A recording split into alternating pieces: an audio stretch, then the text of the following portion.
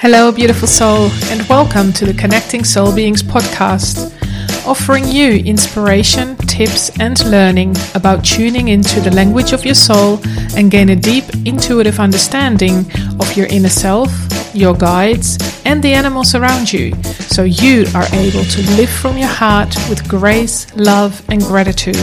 We bring together spiritual leaders, energy healers, and awakened humans, so we are able to collaborate and help you feeling loved, joyful, and free by providing clear direction on how to connect soul to soul.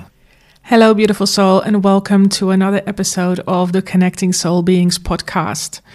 This particular episode was recorded during the 2018 Connecting Soul Beings Summit.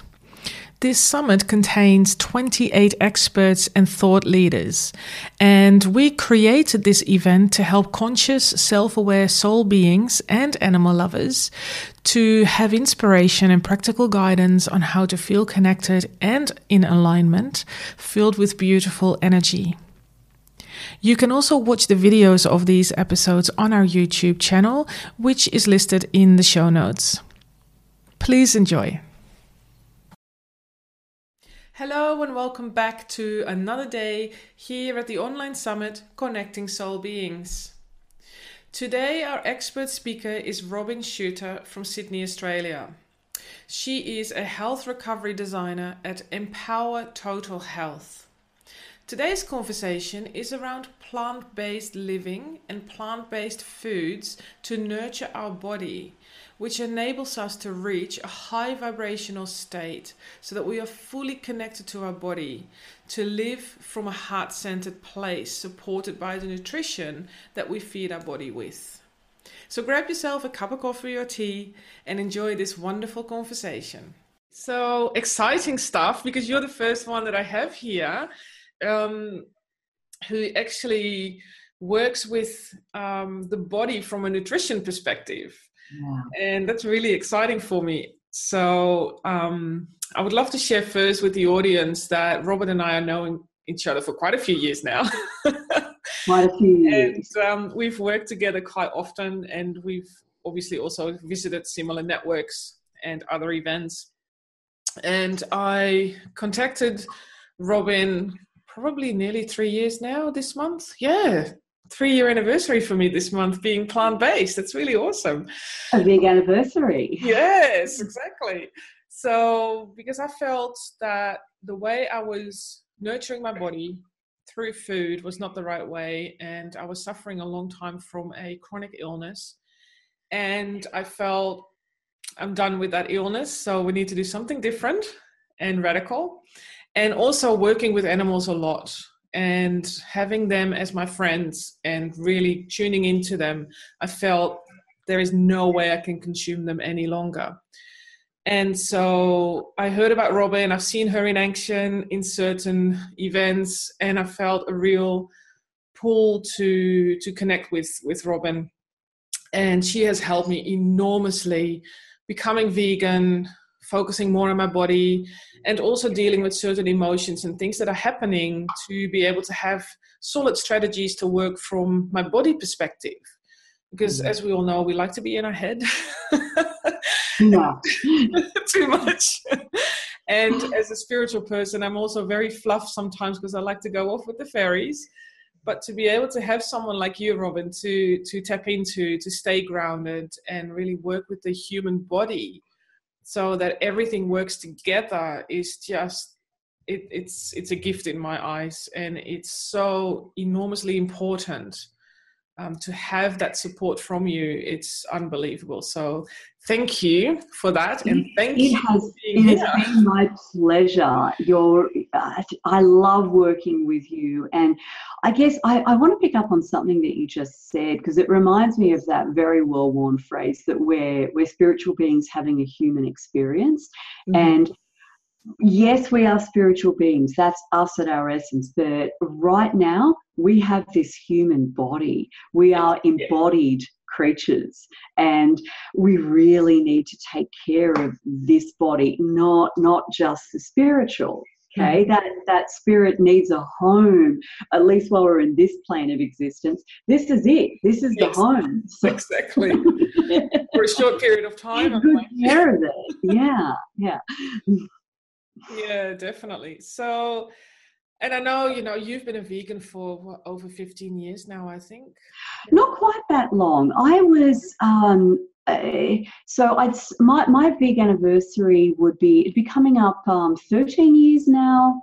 Okay. Yeah, must be nearly 13 years because my daughter is 13. And prior to that, I mean, I stopped eating animals when I was 15. But as in eating flesh food, eating meat, chicken, fish. But I still had a little bit of dairy, a little bit of eggs, just diminishing quantities over the years until finally by the way, I don't mean the royal we, I don't mean there's more than one of me, I mean my family decided as a family that we were going to go 100% plant-based. Yeah. And my daughter was not quite one, so she's 13 and a half now. Yep. Fantastic. Love it. So with that process for you, what was the deciding factor to not consume animals anymore and even go that extra mile of, cutting out all the dairy, including your cheese and your milk and all those sorts of things as well? And we know with the vegans there is another step with the leather and, all that sort of stuff as well. But I'd love to now to actually what we put inside our body. What was that actual step? Like, what drove you to eat like that and live like that? You described a few minutes ago your growing awareness as you began working with animals and tuning into animals until you reached that place where it just didn't sit right with you to actually eat them. And that was my experience at age 15, although. And look, this is going back a long time. I'm nearly 47, so how do you remember something that happened over 30 years ago? But I have this very, very distinct memory. When I was 15, I was sitting in my bedroom in my family home where I grew up, and I had always considered myself to be an animal lover. Mm-hmm. We always had dogs when I was growing up. We had mice. I hand read budgies, and we were just always around animals. Yeah. And I loved animals. And I was a junior member of the RSPCA, and I remember one day I was reading their magazine. It was called Wagley. I don't even know if it's still around, but it was the magazine that you got if you became a junior member of the RSPCA. Yeah. And I don't think it was actually anything in that magazine because, as you know, it's not like the RSPCA promotes a vegetarian diet. But I remember just having this moment where I thought, hang on a minute, I can't be an animal lover if I eat them. Like, there's just this fundamental disconnect. You cannot say, I love animals, I'm for the animals, if you're part of the system that enslaves them, that tortures them, and that ultimately kills them. Mm-hmm. And that was my moment. It was just literally just that brick to the head moment where you go, I'm not living in alignment with my principles.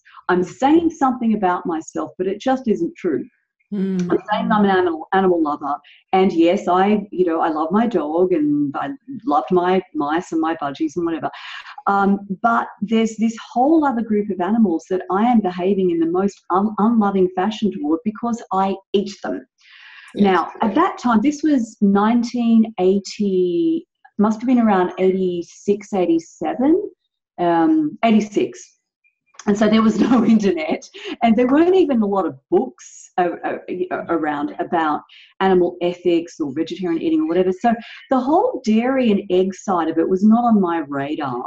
My thinking was just that if they haven't died for me to eat them, then it's okay. And so that's why I went vegetarian, not vegan, back then. I'm not sure that I even knew what the word vegan meant or whether I'd even heard it at that age.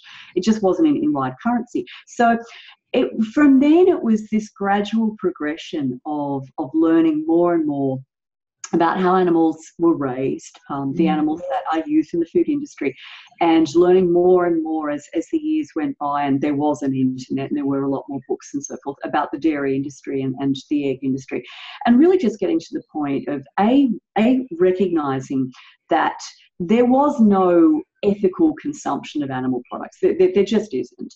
Like, even if you're talking about, say, free-range egg production, well, the male baby chicks are still going to be killed at birth because they have no value to the egg-laying industry. So the cruelty is built in to the system. So, and ditto for dairy. I mean, there's no way around it. You can't allow that mother cow to keep her calf with her after the calf is born and let the calf, nurse from her as nature intended. That calf must be taken away. So there's cruelty built into the system, and it's unavoidable. And the second realization, which came along with my nutrition studies, was that we don't need it. We don't need to eat meat. We don't need to eat chicken or fish or eggs or dairy. There is no requirement for any of those foods. So if I don't need it to survive and thrive, and my kids don't need it, and there's no ethical way of sourcing these foods, that's it. They're out of my life. Those animal foods are out of my life. Yeah. And it makes sense then, the way you say that and what you've learned. I mean, it makes sense to discontinue, I guess I'd add a third leg to that stool, which is that human health improves. It's not just that we have no nutritional necessity for these animal foods. It's that our health improves when we cut them out. And so if you're looking, I suppose, for a more spiritual dimension of this, there it is right there. The thing that is best for the animals and best for the environment, we haven't even talked about that, that's a whole other area, is also best for you. Yeah. So isn't that something? There's no sacrifice. There's no giving up.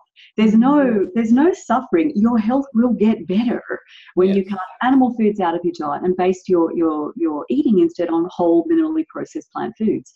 Wow, what a system! Yeah, exactly. And that's exactly why I wanted to share this as well with the audience, because I know for me it had such a positive impact, not just on my body, but as me as the human being and the soul being to go plant-based. It has made a dramatic change in how I show up and how authentically I live. Because for me, it really felt like I was cheating the world by continuing the way I used to. And, and to even tune it back to my body, it still has taken a little while. It's taken nearly 3 years, but I know that eating plant-based has made a massive impact on the disease that I used to carry around since 2006. So that it resulted now this year, since February, I have stopped the medication under guidance with my specialist. So, that my body is now able to look after it itself without the help of medication. And it's still in the trial period, and it's still, but it's going very well. And that's really amazing. And I know that has contributed to that significantly. See, fundamentally, the human body, and I would argue the human mind, is they're self-healing. That movement toward health and well-being is written into every cell. It's written into our spiritual DNA as well. There is always a movement toward health. Until we take our last breath, our bodies are trying to function better. And when you remove animal products and you put in the right plant foods, that self-healing capacity it's not even that it's activated, because it's active all the time, but the impediments to its operation are removed. So, in other words, you look at human physiology, we're built for plants. Yeah. The way that people think of food in various ways, and I would argue we think of food in some inappropriate ways. So we think of food as sort of, comfort or reward or whatever. And I'm not saying that we should all just eat grass and have boring meals, but I'm saying fundamentally the purpose of food is to nourish the human body. So food is a fuel. Food is raw materials. It's building materials. And also food is communication. So every bite that we eat, when it's digested and metabolized by the human body, is communicating with our cells. And when you look at the way that plant foods communicate with human cells, and not just human cells, but the bacteria that inhabit our bodies, especially the gut microbiome, when you look at the messages that go through to our cells and the non-human cells, when you eat plant foods, it's an entirely different set of communications to those that happen when people eat animal products. So when you eat plant foods, the information that goes through is inflammation cools down, self-healing programs are activated, aging programs are slowed down when people eat plant foods. Disease processes like atherosclerosis or clogging of the arteries, these are overcome when people eat a plant-based diet, and it's largely because of the way that plant foods communicate with human and bacterial cells compared to the way that animal foods do. Yeah. Wow, that's very powerful, very powerful. So in terms of the communication, I like when you brought up that word, because what we're aiming for here as well at the summit is to tap into ourselves and to connect and communicate with ourselves at a level that brings us a higher level of energy and to be at a higher vibrational level, so that we can be who we truly are and really shine in that way. And I know this sounds a bit corny perhaps, but I truly feel that Not to me as well, because people always not to me at all. beaming with health. Yeah. That's really connected in that sense. So in your experience, how would a plant-based diet and really looking after your body impact reaching that high vibrational level? Wow, I'm so glad you raised this. All right, let's kind of let's start at the most basic kind of growth level and then work our way up. So over, how long have I been in practice? 1995, a long time. How many years is that? 20, getting on 24 years. The most consistent thing that people say to me when they switch from a regular Western style diet to a plant-based diet, and granted, some people have withdrawal reactions in the first few days, okay, they can feel a bit cruddy, and that has to be acknowledged. But after that, the most consistent thing that I hear is, I feel lighter. And that's a fairly nondescript, vague term, but it's consistent. I feel lighter. They feel lighter in their bodies. They notice that after a meal, they don't get all sleepy and bogged down. They have more physical energy.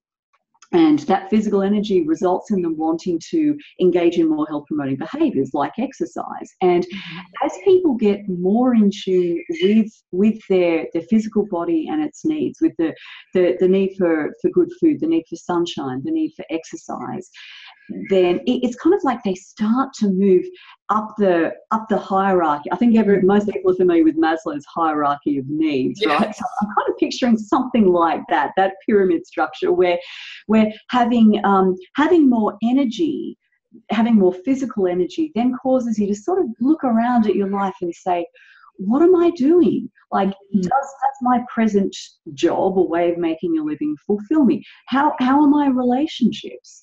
And so people just kind of move up that pyramid as a consequence of the health benefits that they're experiencing from a whole food plant-based diet. And then at some point, it's like that spiritual drive that I think is built into every human being, that starts to wake up as well. So I see all of that as being really facilitated by being on a plant-based diet. Now, is every spiritual person on earth on a plant-based diet? Well, clearly no, but I think it's just easier.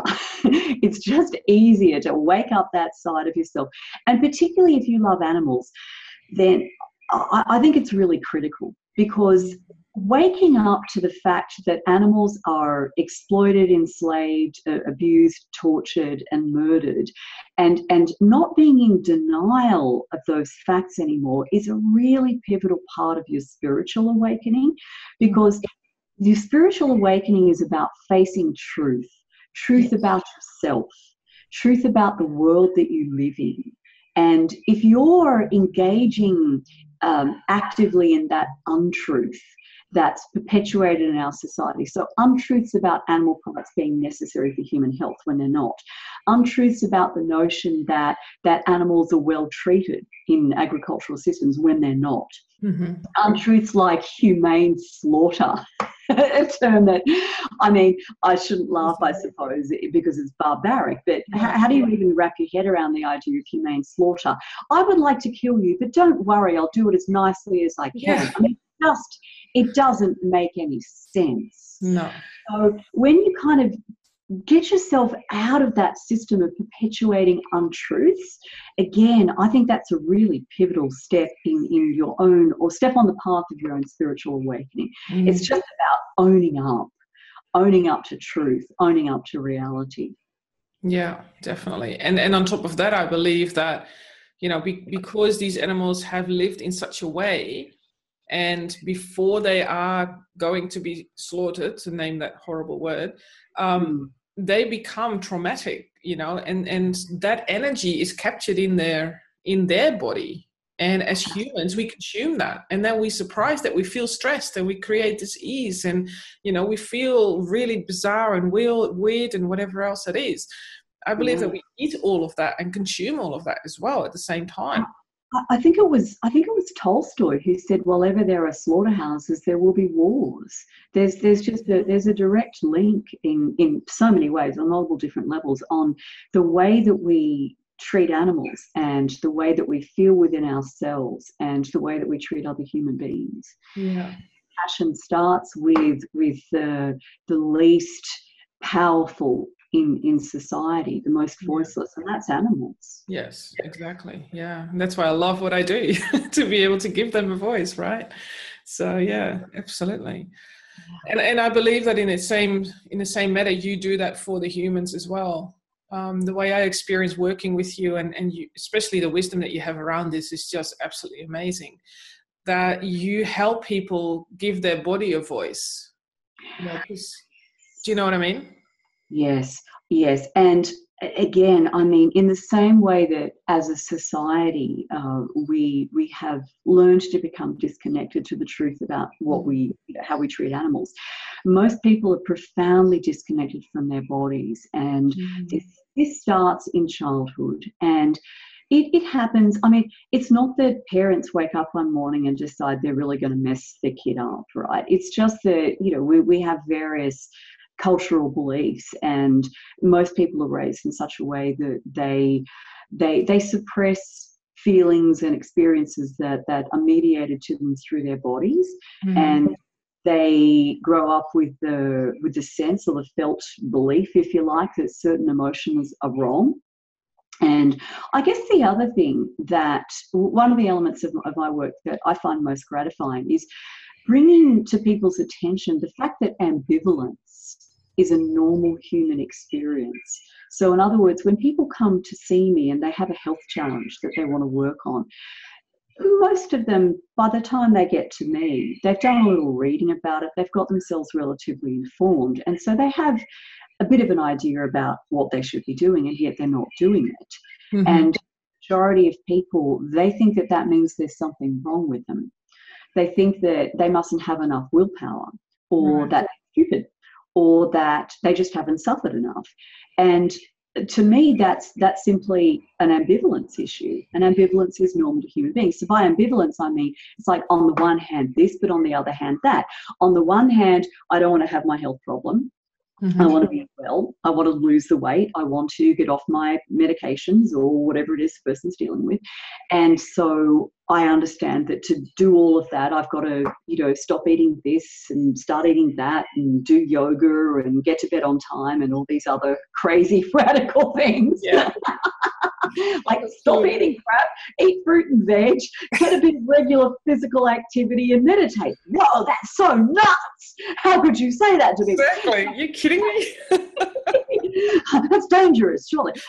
So on the one hand, they know all of that. On the other hand, there's a pull toward their pre-existing habits and all of the ways in which they've been brought up, like the foods that they were brought up with as children that have an emotional significance to them, or the activities that they participate in with their friends, like drinking or or smoking even. Yeah. And so the ambivalence comes in where people are like, well, I want to change, but boy, change is hard. Well, it is. That's the reality. It is. Some changes are harder than others, but let's just be perfectly upfront about this. Change is hard. And if you're a person who's wanting to change but struggling with it, welcome to the human race. There's nothing wrong with you. You're just experiencing a normal human degree of ambivalence. And I think when the problem is reframed like that, people kind of go, whew, all right, now I've got that out of the road, I'm able to get started. Exactly. Yeah, that's fascinating too, because even in certain elements of helping people through things, and with coaching and mentoring, and even talking to animals, and they tell me this is what I would like to see for the family that I live in, to make the changes for them. People say, yep, that's what I'm going to do, but then nothing happens. Yeah, it's almost like they're being too stubborn or proud, or they know it better to not do it, but they do themselves, and in the long run the animals as well, such a disservice by going down that path. 100%. And a big part of that is just failing to recognize the nature of ambivalence and the fact that it is really intrinsic to human beings, because we have multiple parts. I don't mean in some sort of dissociative personality disorder kind of sense, but we have multiple parts. We have multiple parts of our brain that or multiple personality structures, if you want something a little more abstract than that pull us in different directions. So, we want change, but we also fear it. We want the longer term satisfaction of living in a healthy body that is, let's face it, attractive. Most people want to be better looking. I think that's probably fairly normal, and I don't knock that motivation. It's not as spiritual as some, but it'll do for starters. And then on the other hand, we also want the pleasure of that, whatever the heck it is that we crave. We want that now. So that's what people are always kind of, that's the calculus that they run through.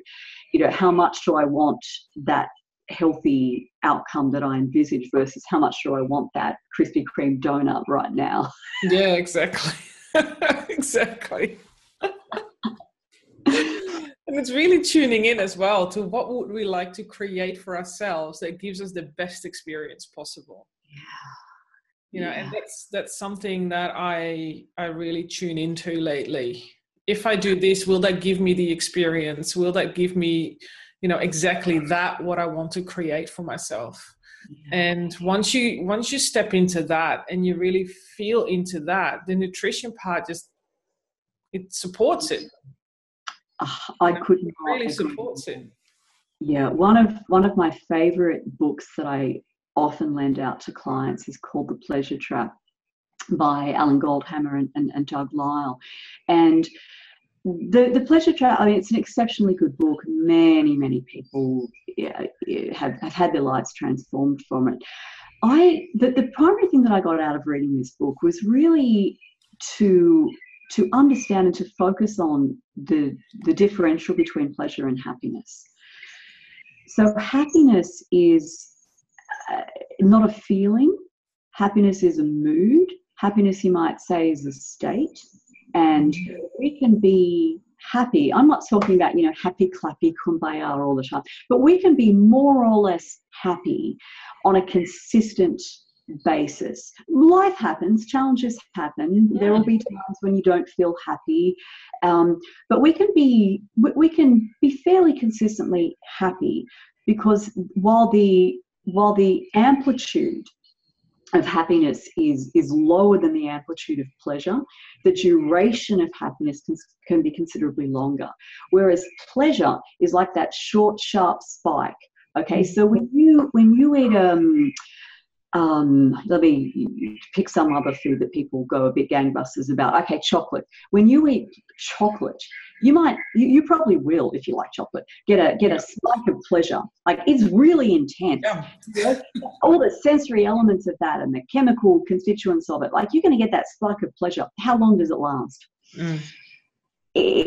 chocolate does not make you happy, contrary to the Cadbury's that promotes it as being the key to happiness, isn't it? I mean, they sell the stuff, but it doesn't make you happy. Newsflash, everyone, chocolate doesn't make you happy. When you think about the happiest people on earth, they're not scarfing down chocolate all the time.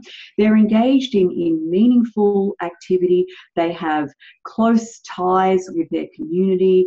Many of them have a religious faith or orientation or some sort of spiritual practice. They're living meaningful, purposeful lives. They're taking care of their bodies in order that they can contribute more and live better. That's happiness, not chocolate. No, exactly. Yeah. And that's something that I've experienced myself. Before I decided to become vegan, I went on almost like a 2 or 3 year exploration journey on how food makes me feel and how food gets my body to work. Yeah. And one of the main things that I think back of quite often is how beef makes me feel. So for example, when I eat beef, I don't necessarily have that spike going into happiness, but it was enjoyment for me because I loved the taste. I loved the structure. And some people might gross out, but I always felt the rawer, the better. Right. Interesting. Yeah. But within a time span of half an hour to an hour, I started to feel really seedy. Yeah. And no matter how well the beef was cooked, and I would compare it to having a bottle of wine, that type of seediness and weirdness. And so that was the first meat that I cut out straight away because I thought, I don't want to feel like that anymore. And that goes back to the communication that I mentioned before, like the way that an animal product communicates to your body, like the way the constituents of that communicate to your body. What a clear example of that you just gave, where, okay, you've got the pleasure, that's just right here, that's in the mouth. That's the mouth and the brain. I mean, obviously the pleasure centers in the brain is saying, oh, this is fabulous. Love biting into this, love the taste, love the smell, love the texture about it. But that's just so surface level. When that food actually gets into your body and begins communicating with your cells, there's a whole different picture that emerges. Yes. Absolutely. Whole different experience. Yeah, definitely. I love that you shared that. That's brilliant. Yeah. It's one of these things, that I sometimes think back of, because being plant-based, you often think back, well, I do anyway, like, why did I even eat that all the time? And I have been through stages of going vegetarian, not having the right education, because you mentioned 1986, 87. That was about the time I became vegetarian because I saw cruelty on TV. And I can remember this very clearly. It was on Christmas Day. My mum had just cooked the most beautiful Christmas dinner, and this rabbit came on the table. And I said to my mum, I'm not having that. And she said, but you always eat meat, like it's fine, you love it. And I go, no, I'm not having that. So from that day I never ate meat. But because I didn't know better and there wasn't the education around it, and I didn't know how to really listen to my own body of how it feels, I got sick. So when I was about 21, I had to go back to eating meats again. Because my doctor told me to. You're lacking in this, you're lacking in that. They didn't know any better. Oh, look, 100%. You started eating all that stuff again, but it can be done wrong. There's no doubt about it. I see a lot of people on vegetarian and vegan diets who haven't got themselves educated and are doing it wrong, and their health suffers as a consequence. So, yeah, definitely. And I have to say, I wasn't very well informed when I first went vegetarian, and I didn't enjoy a lot of health benefits from it.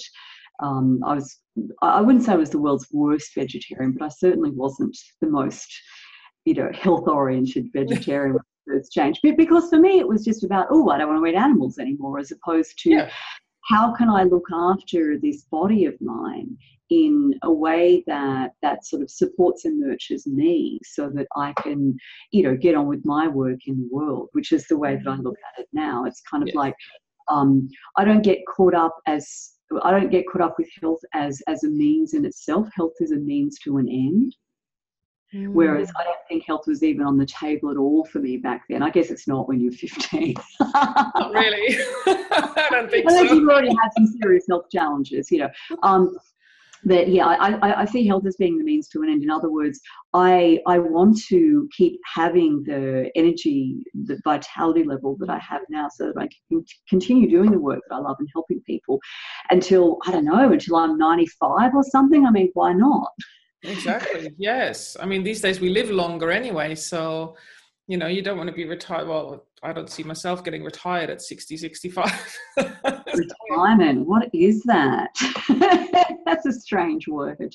That's less than 20 years from now. Oh dear. No. Let's keep going. No way. Not doing that. No way. And so I mean, being plant-based has had a major impact for me as well on how I connect with myself and with the spirit world and with the animals, because like you said before, people come up to you and say, I feel lighter, even after the first couple of days, perhaps. For me, it gives me more clarity as well.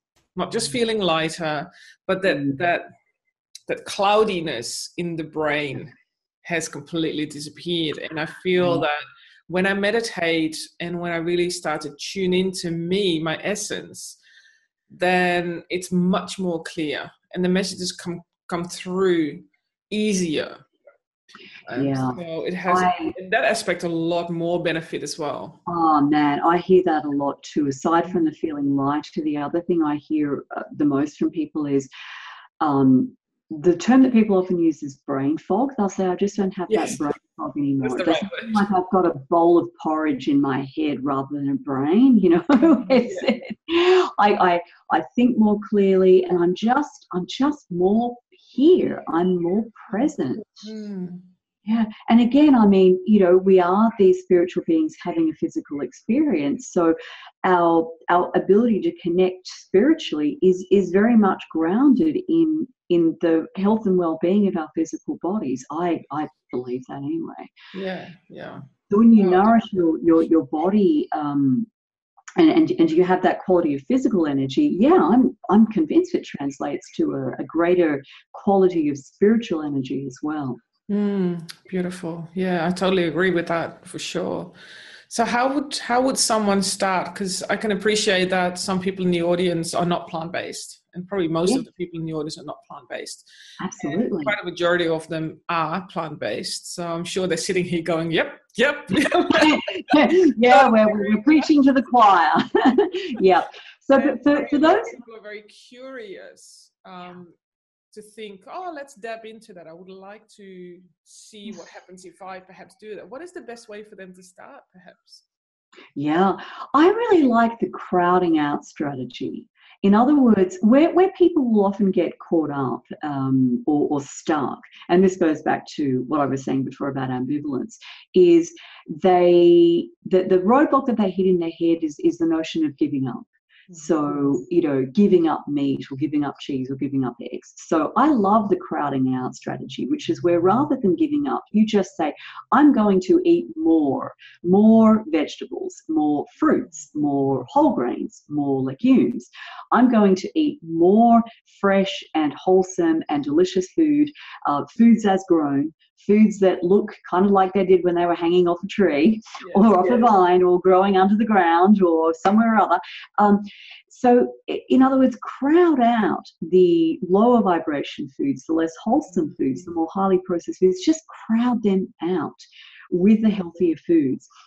And as you do that, you'll notice, I love what you said before about tuning into your body and just kind of like almost like gauging or measuring the response in your body to different foods. So notice how you feel after you eat fresh, ripe fruits compared to after you eat a bowl of sugary cereal. Notice how you feel when you eat a big salad with a baked potato and some hummus on top compared to when you eat a burger.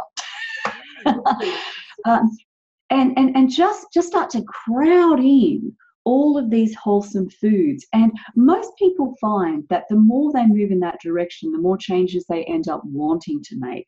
Because it's kind of like that immortal scene in When Harry Met Sally, you know, where she's faking orgasm in the restaurant, and the woman goes to signals the waiter, I'll have what she's having. Well, you want to have more. You know, it's like, I want to have more of what I'm having. I want to have more energy. I want to have more clarity. I want to have more of that peaceful, happy gut after a meal, rather than that feeling of you know, having swallowed an elephant and then it takes, you know, 16 hours to digest. So you just feel better and you want more of that. And that tends to just, you know, lead people along the path, rather than having them sort of, you know, feel like they've got to be dragged along it, kicking and screaming. Yeah, exactly. And you reminded me when you talked about the journal, to write it down, to keep that diary, because that's what I did in the beginning as well, was to keep that diary on how you feel, and actually recognize, hey, I'm actually starting to feel much better as well. Yes. Black and white. Absolutely, because humans, the nature of being human is that we forget pretty quickly, and we're always kind of adjusting to the reality around us. And so you may, unless you journal it, you may not register that your sinuses have cleared up, or you're not waking up with a headache every day, or you're going to the bathroom a lot more easily. And every day, maybe twice a day, or even more. So if you're not journaling those things, they might just slide right on by. They might escape your notice. But it's great to journal those so that you can celebrate your progress.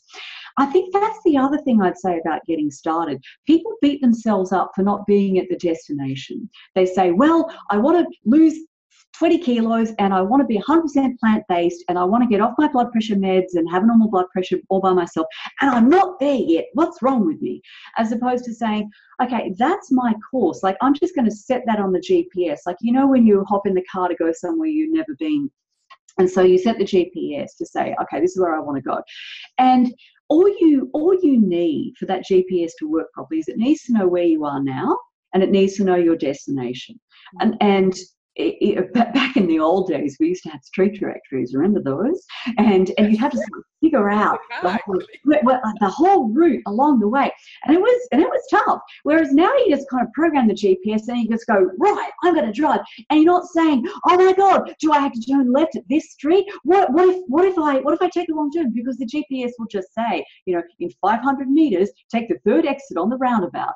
And so all you're paying attention to as you drive these days is what is the very next step that I need to take to get to my destination, okay? Whereas when people are here and they want to be there in lifestyle terms or in health terms, they're forever saying, I'm not there yet, oh, it's so hard to get there, right? So just know where you want to go. Have some kind of vision. It'll change over time. That is the difference with the GPS thing, right? Because people get different ideas as they go along, and that's fine. As you evolve as a person, your idea of what the destination actually is will evolve too. But just take the very next step. What is the next step? The next step can be taken the very next time that you open your mouth to put some food in it. You know, if you just make the decision, I'm not going to go down to the corner shop and buy a, you know, deep fried what's-in-a-jigget for the very next thing that I eat. The very next thing that I eat is going to be a banana, or I'm going to eat a salad, you know, like a proper salad with vegetables. Just the very next step. That's all you need to focus on. Right? So have some idea of the destination in mind, but rather than mess your own head up with how far you are away from your destination, just focus on the very next thing that you need to do. That's also helpful, because when you go off track, and you will, you know, everyone listening there, you will go off track. That's just being human. That's being an imperfect human in a world in which it is very challenging to live healthfully. Alan Goldhammer, I mentioned before, the co-author of The Pleasure Trap, he has this saying that I use a lot. He says, we live in a world that is perfectly designed to make us fat, sick and miserable. And lots of people profit, lots of organizations profit from you being fat, sick, and miserable. So it's hard to reconfigure your life in order to live in such a way that you have a healthy body and that you make health promoting choices in a world that really wants you to be fat, sick, and miserable so they can make more profit off you. Just being completely cynical about this. So when people make not so very good choices, they get into this mindset of, oh no, I've messed up. I can't do this health thing. That's for other people, but I don't have the willpower, or I'm not smart enough, or I'm not whatever enough. I don't know. None of that is true. All you need to do to get back on track is it's like the very next thing that you do. Let it be something health promoting. Have a sip of water. Get up off your chair and walk around the office and, I don't know, go to the water cooler and do a couple of squats or something. Just like the very next thing that you do, just choose for it to be something that supports and promotes your health. And that way it's kind of like, because, sometimes even when you have a GPS, you still sort of miss the cue when you go off track. And the GPS doesn't shout at you, you stupid person, I told you to turn right there. Why didn't you? It just sort of does a little reconfigure, and it says to get back on track, you just need to turn right here and then go 500 meters and turn right, you'll be back on path. The GPS never says you're an idiot, you're never going to get there, I don't know why you even bother. It just figures out how to get you back on the road. Exactly. And it really, this morning I spoke to one of the other speakers and we were talking about not living in the future.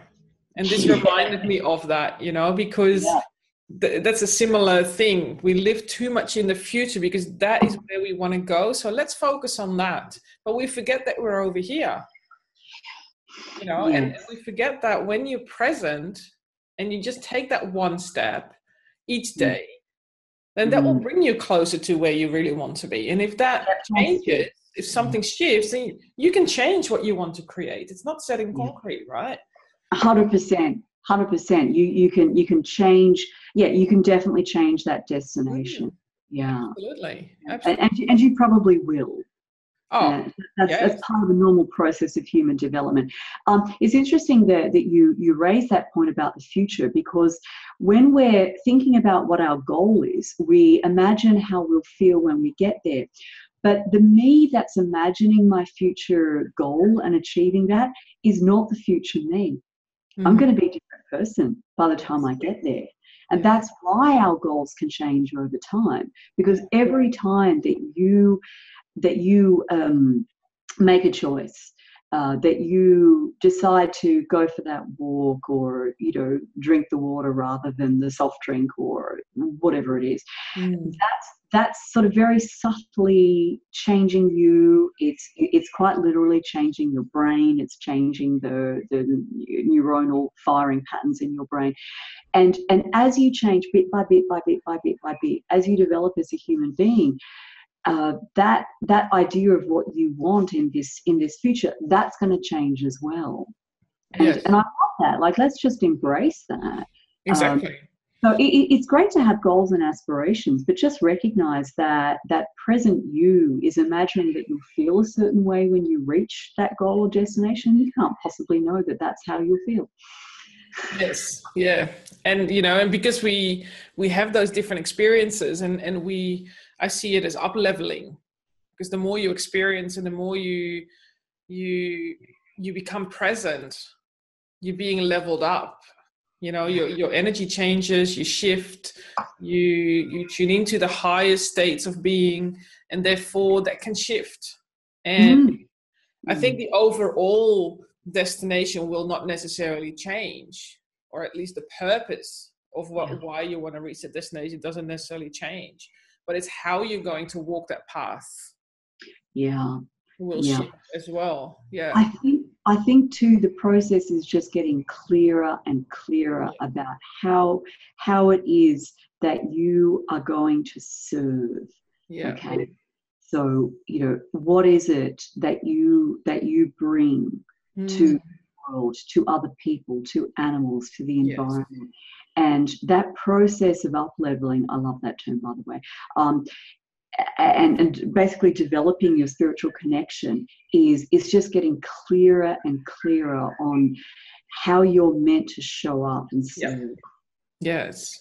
And again, I mean, and the foundation of that is having a strong, healthy body. So it's not some sort of what's the word I'm looking for? It's not selfish to have a concern about your health. It's not vain. I'll admit, people often do have a vanity motive woven in there. They want to have a bikini body. Like I said before, I'm not averse to that. I think if you want to keep going with this, you need to end up with a motivation that's a bit more inspiring than that, but it's fine as a way to get started. It's not puerile or beneath you to invest in your health. It's actually the necessary precondition for you having just the physical capacity to live a life of service, so that you can bring your spiritual gifts to the world and utilize them to the fullest degree. Oh, absolutely. That's wonderfully said. Wow. So what is the one thing that you would like to share with the audience that they can perhaps use, implement, or try out themselves? Yeah. The one thing that I want to share first up is just to say, I said before that change is hard. I guess I want to clarify that by saying change is hard because of our thinking. And if you do focus on just the very next step, it gets a lot easier because you're not thinking about, for the rest of my life, I can never eat cheese again. You're just thinking, like, for the next bite of food that I eat, it's not going to have cheese in it. Okay, that's manageable. So what I would, but my piece of advice would be choose one thing that is going to make a measurable difference in your life, and just focus on that. When people start getting tuned in to health, they will often subscribe to all sorts of different newsletters, and they'll join various Facebook groups, and they'll end up on a social media feed of this and that and the other. And they're constantly getting bombarded with ideas about what they should do. You should get off gluten. You should do intermittent fasting. You should do high intensity interval training. You should drink alkalized water, like whatever the heck, whatever the trendy things are. You should do a cleanse. You should and people just get like, oh, what should I do? What should I do? There's so many things to do. Just pick one highly leveraged action that you can take and start there. Yeah. So if you know that you need to get more physically active, don't spend the next 3 years trying to figure out what pair of running shoes you should get, or whether you should enroll in CrossFit, or whether you should do more cardio or more weights. Just get the most comfortable pair of shoes that you own on, get outside your front door and go for a walk. That's it, folks. The most natural form of human locomotion. We call it walking. If you've been sedentary, if you haven't exercised in ages, just get your shoes on and go for a walk. And then do it every day. Okay, do it every single day. So whatever behavior, whatever highly leveraged behavior you choose, say it was food. In that case, I would say, pick something like every day I'm going to eat a large raw salad, or every day I'm going to eat, a large serving of green vegetables. I'm going to eat some broccoli, or I'm going to eat some kale, or whatever the heck. Just do that one thing every single day. Now, let's go back to the walking thing. So after a couple of weeks of walking, you might notice that you feel stronger and feel faster, and you might decide, I'm just going to run from, to the next telegraph pole, and then I'll walk again. And then when I catch my breath, I'll run to the next pole. Or you might decide after a couple of weeks of walking, this feels pretty good, but I've noticed I'm not as flexible as I like. I might look into, joining a yoga class, or even just doing a YouTube yoga video. Look it up. There's heaps of them. Ditto for, just eating that one salad a day, or eating a big serve of broccoli every day. After you've been doing that for a couple of weeks, you're going to be noticing you feel better. Maybe your taste will already have changed by then. That happens. And then you kind of go, what's next? So back to the leveling up metaphor that you used before, but just pick that one thing and don't nitpick about it. Like if your diet right now is a total mess, if you start off the day with a coffee and wash down a donut with that coffee, or you don't eat until 3 o'clock and then you go and get a, McDisaster meal with the works, and then you eat a pizza at 9 o'clock at night. Don't even don't try to start with the idea of intermittent fasting. You just need to stop eating crap. And eat some actual food. Now, if you want to fine-tune it further down the track, knock yourself out, but start with the highest leverage move first. Yeah. Okay? Just stop eating crap and get some plants on your plate. So keep it simple. Be consistent.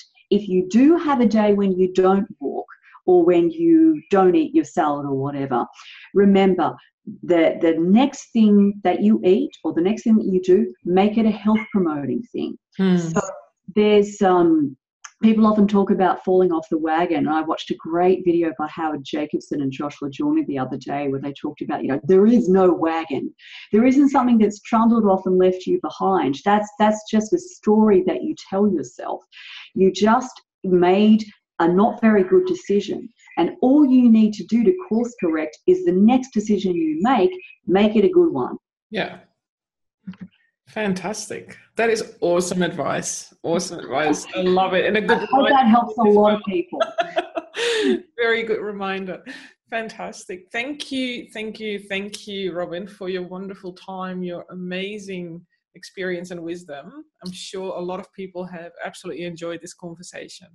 So thank you. I have enjoyed it so much. It's like we really went down deep today, and it's great. I hope this really does make it just a lot more straightforward for a lot of people to take care of themselves better. Oh, I'm sure it does. So thank you again. My pleasure. Cheers. Thank you so much for listening to yet another inspiring episode of Connecting Soul Beings podcast. I love receiving your comments, stories, and feedback as they are truly inspiring. So please take some time to comment on this episode below. If you love the show, you can help us by sharing and liking it via your favorite podcast platform and our website. And if you feel that we can work together in helping you to connect to your inner self and the animals, then hop on over to biancaderoos.com or find me on LinkedIn, Facebook and Instagram under Bianca de Roos. Thank you again so much. Say hi to your pet from me and stay connected with love and grace.